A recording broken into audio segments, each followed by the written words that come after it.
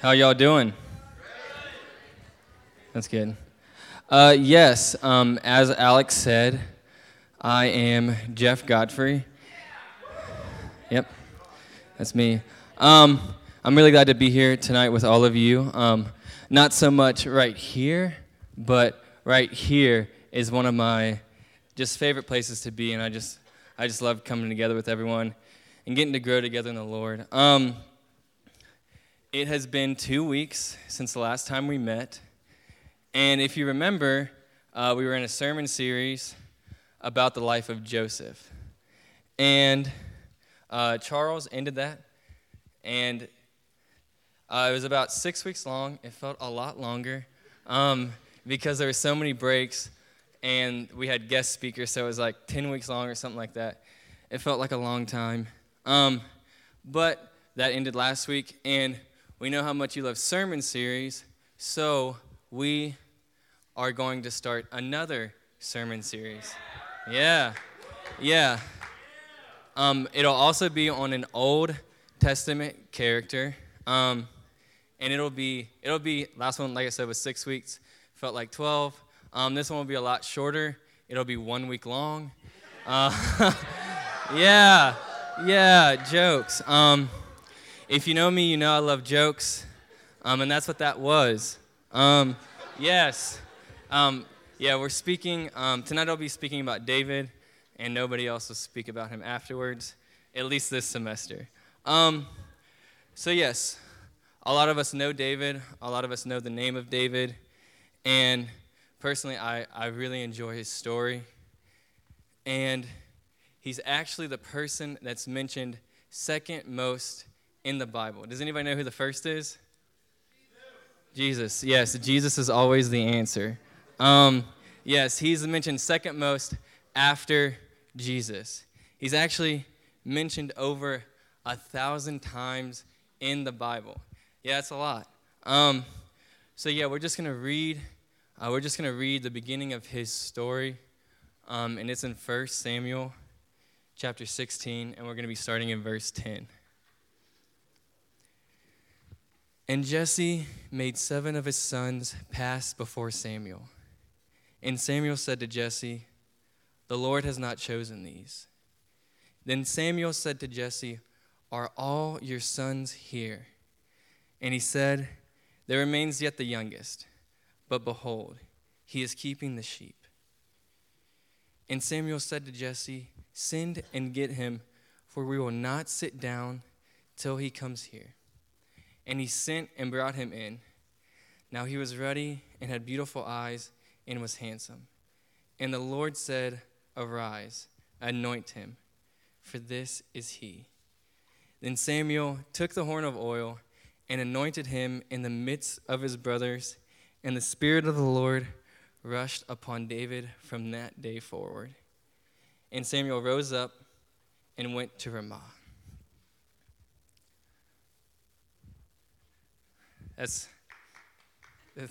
Thanks. Not what I was waiting for. But yeah, that's just so crazy to me. This is the first time we see mention of David in the whole Bible. And what's the first thing that happens to David? He's anointed to be the king of Israel. What a way to start off a story, am I right? Like, you know it's either going to be an incredibly cool story about how this guy just did so many amazing things in his life, or it's probably going to be about how this guy was destined for greatness and then just kind of fell off. But do you want to know how my story starts? Yeah? Cool. Thanks. One person. Yes, I was born in a small town called Buchanan, West Virginia. Shout out to Elias. There he is. He's also from there. Yeah. I weighed 9 pounds. I know. And then, as I'm preparing to leave the hospital, my mom, she put a shirt on me that says football, and then I proceeded to really love baseball for the rest of my life.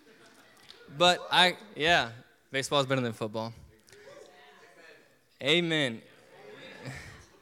Anyway, I actually told her this story. I told her this story a few days ago as I was preparing, and she said, how was I supposed to know? Which is a good question because babies don't really have a preference, and if they do, they don't really say anything. So yeah, my story is very less dramatic than David started out. But what happens next in David's story is personally my favorite part of his story. His whole story is really good, but what happens next, I just really enjoy. And what does David do right after he is anointed king? Well, the Bible tells us, so let's look to it. It's the same chapter, but it's in verse 19. And it says, therefore Saul sent messengers to Jesse and said, send me David your son, who is with the sheep. David is anointed to be the king, and then the very next thing that he does is he goes right back to the fields that he was in just beforehand, and he continues to work with the sheep. He knew that he was to be in the field with the sheep during this time of his life. And how do we know that he knew this? Well, there's two reasons. First is that there was already a king reigning over Israel. His name is Saul, and his story is a little bit different than David's. They're intertwined. It's also a good story, but I won't be speaking much about him. But one thing that's important to understand is that he is also anointed by the Lord to be the king of Israel. And also, another reason David knows that he shouldn't be the king is because he's 15 years old. Not the best time, or 8. People don't really agree on how old he was. But he was too young to be a king. So he knows that it is his time to be with the sheep. And I've kind of noticed that God really loves his metaphors about sheep. And whenever I first became a Christian, this is kind of a side note, but whenever I first became a Christian, I was listening to a sermon, and it was about how we are God's sheep and how he is the good shepherd. And then the guy goes on and he says, he said he was talking to a farmer, and he asked the guy, if there's one thing to know about sheep, what would you say that is? He goes, well, there's one thing I've learned about sheep. It's that sheep are dumb. And I was like, amen, yes. I'm stupid, and gosh, that man was right. But yeah, we're stupid a lot of times, and that's why we have a shepherd to tell us where to go. But I want to skip ahead a little bit and talk about a character in the New Testament who is Jesus Christ, the first person the Bible talks about the most. And if we look at the birth of Jesus Christ, and if we look at just the things that were spoken about him, we know that from the moment he was born, he was destined to become a sacrifice that was sufficient for the atonement of our sins. From the moment he stepped foot on this earth, he was to be the reconciliation between us and God. And there were many prophecies spoken about Jesus that he fulfilled whenever he was born. Just about that he would come from the line of David, where he would be born, and other things to prove that this is the Messiah. But there are also many things that were prophesied about him that he had to fulfill in a later part of his life, such as miracles and, healing the sick and just, feeding the 5,000, all of these things. Many of these things he did not fulfill at his birth. And it's obvious that he didn't fulfill these at his birth because little baby Jesus is not the one who died on the cross. And little baby Jesus is not the one who was resurrected 3 days later. We see a fully grown Jesus of at least 30 years doing these things. And before Jesus started his ministry, we see that he worked as a carpenter. Jesus Christ, before he started his ministry, made furniture.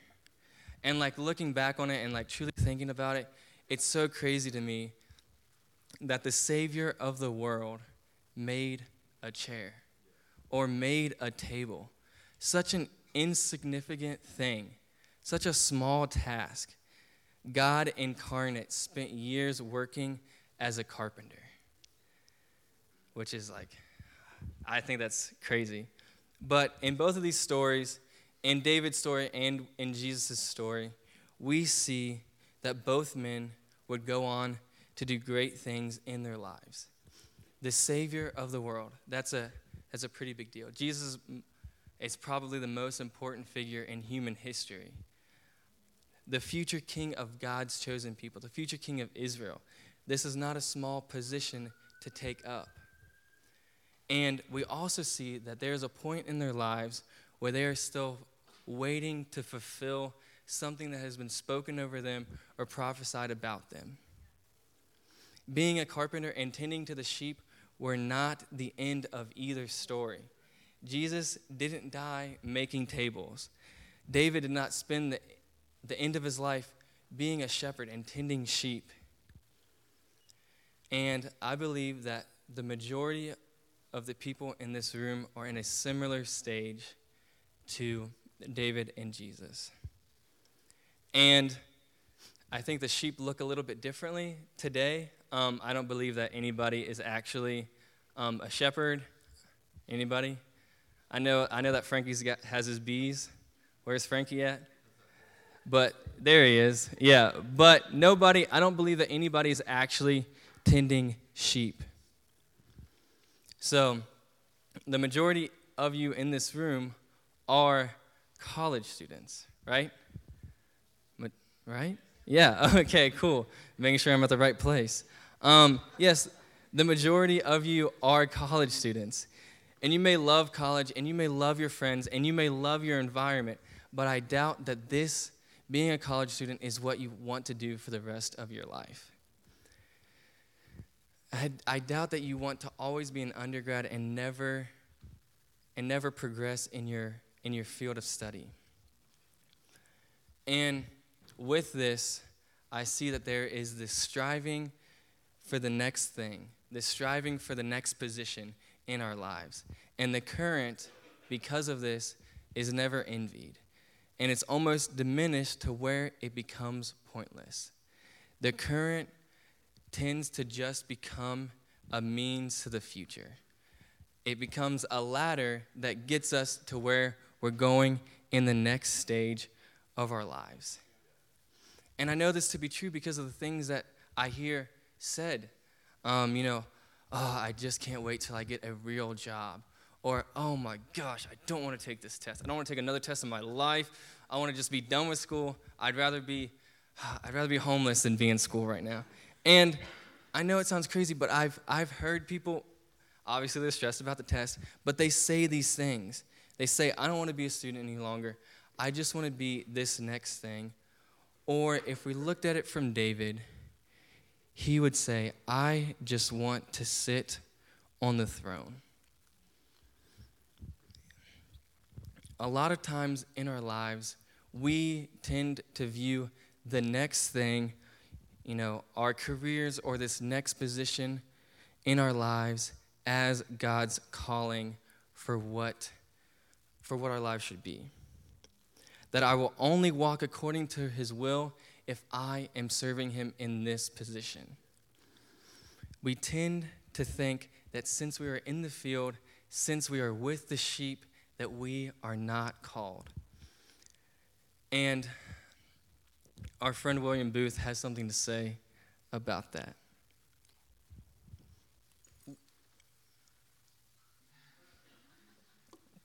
Sorry. He says, not called, did you say? Not heard the call, I think you should say. Put your ear down to the Bible and hear him bid you go and pull sinners out of the fire of sin. Put your ear down to the burdened, agonized heart of humanity and listen to its pitiful wail for help. Go stand by the gates of hell and hear the damned entreat you to go to their Father's house and bid their sisters and brothers and servants and masters not to come there. Then look Christ in the face, whose mercy you have professed to obey, and tell him whether you will join heart and soul and body and circumstances in the march to publish his mercy to the world.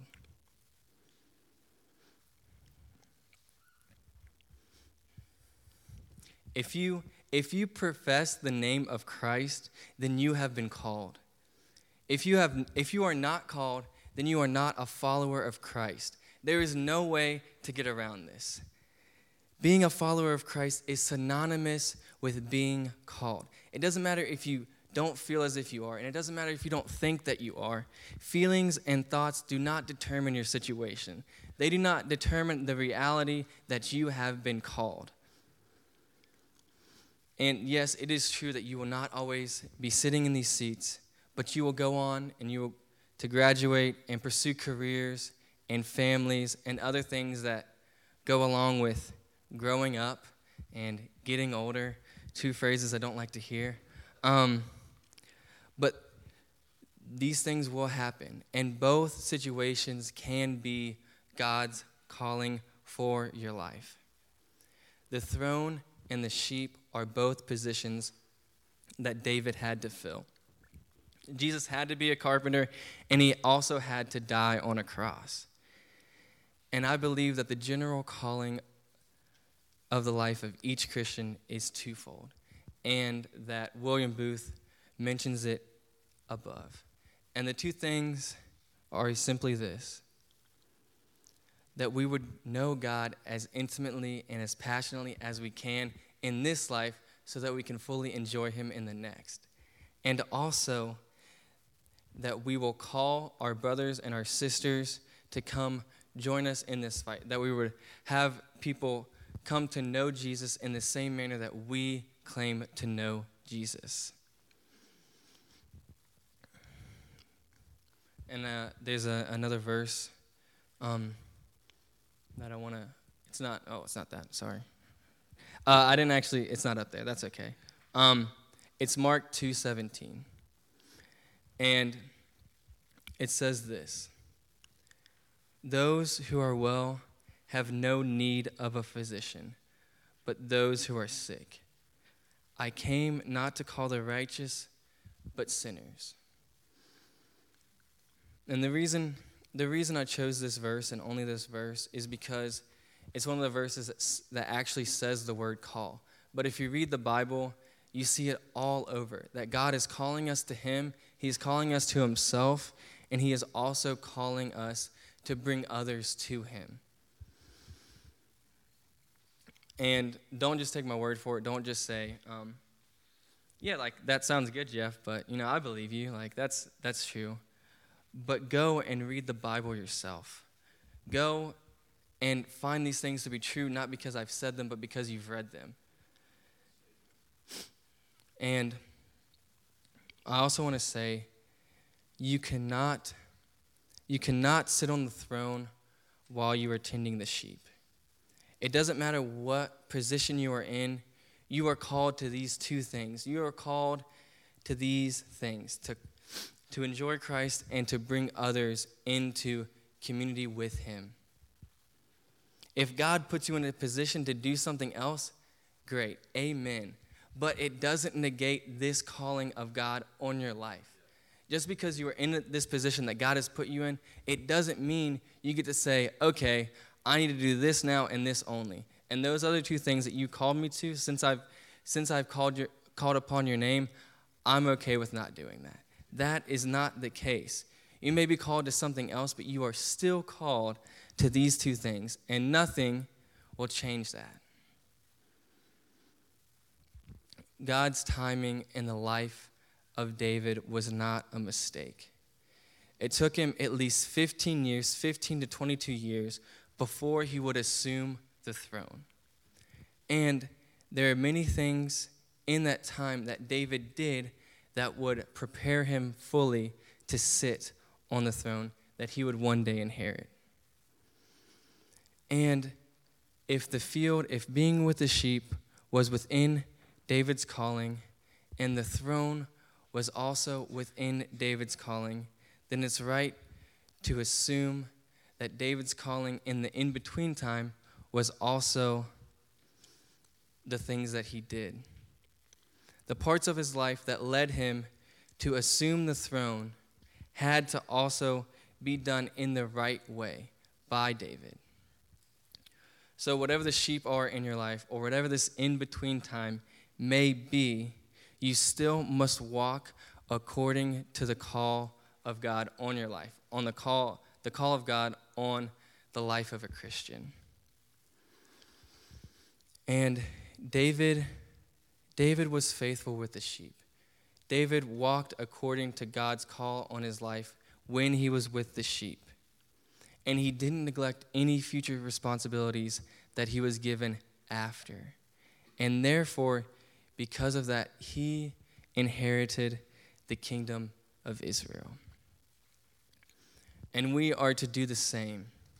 If we are faithful with our sheep and whatever comes in between, if we are faithful to fulfill God's calling in our lives, no matter where we are, no matter what position we are in, then we will also inherit a kingdom.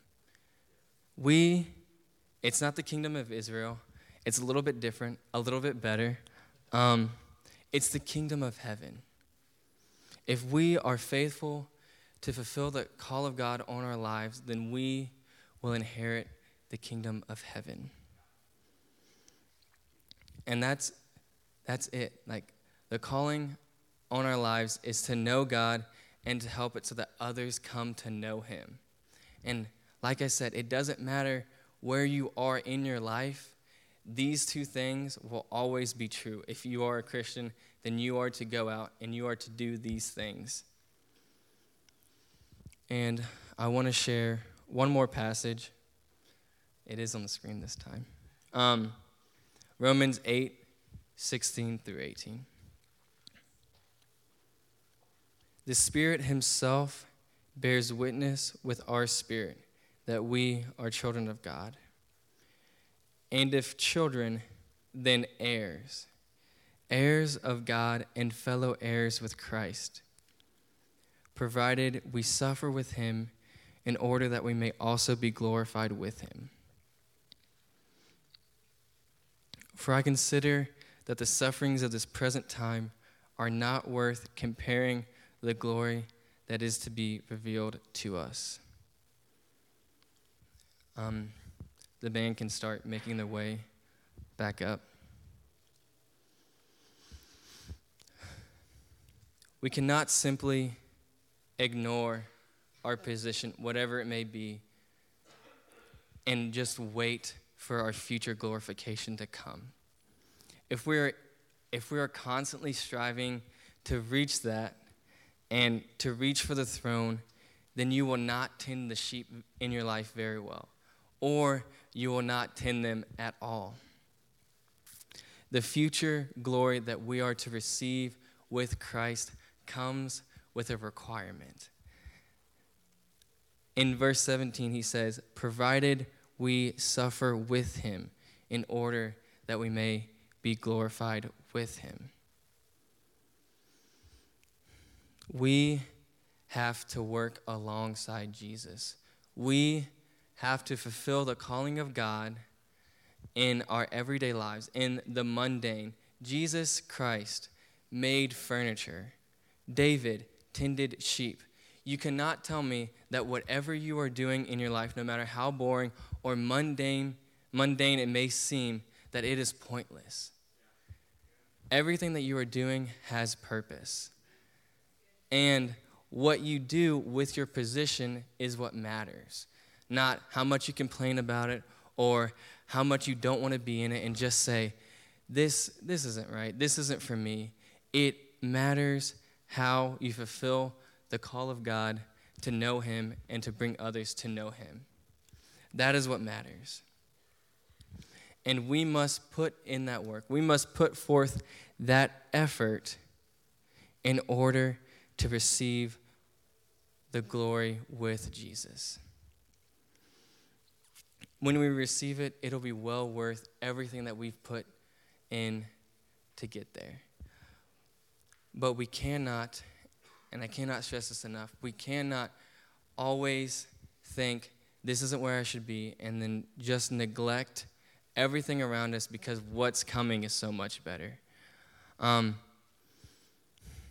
That's not what Christ is telling us to do. That's not what Christ did, and that's not what David did.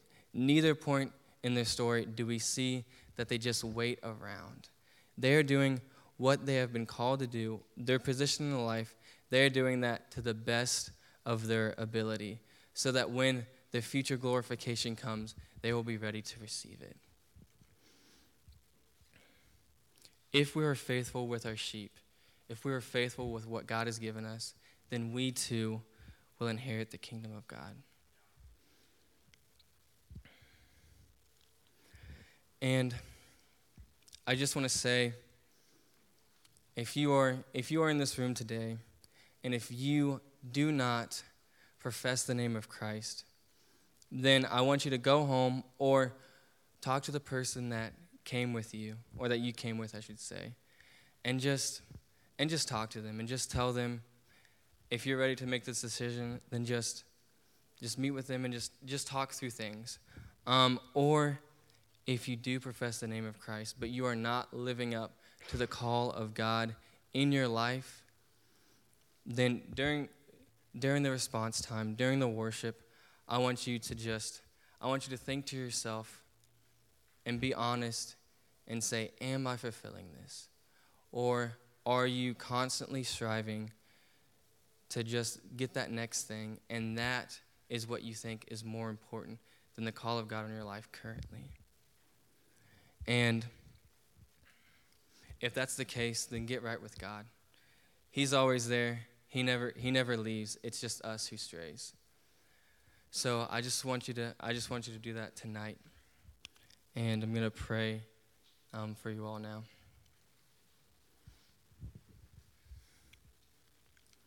God, just thank you for who you are, and thank you that we can always come to you in no matter what state we're in. That God, you don't care how far we've gone, that we can always come back. And God, just thank you for the sacrifice that you gave us of Jesus Christ so that we can come to know you. And God, I just pray today that you just reveal in us if we are living according to this call that you have placed on our lives. And God, if we are not, I pray that you help us to just be honest enough with ourselves that we can realize this and that we can come back to you. And God, I just pray that you give us peace as we go into these next few stressful weeks of finals and everything else that comes with this semester closing. And you help us to see that you are the one that's guiding our steps, and you are the one that we can call upon whenever we know that we can't do this thing by ourselves. So God, just thank you for who you are, and thank you that you are close, even if we are not.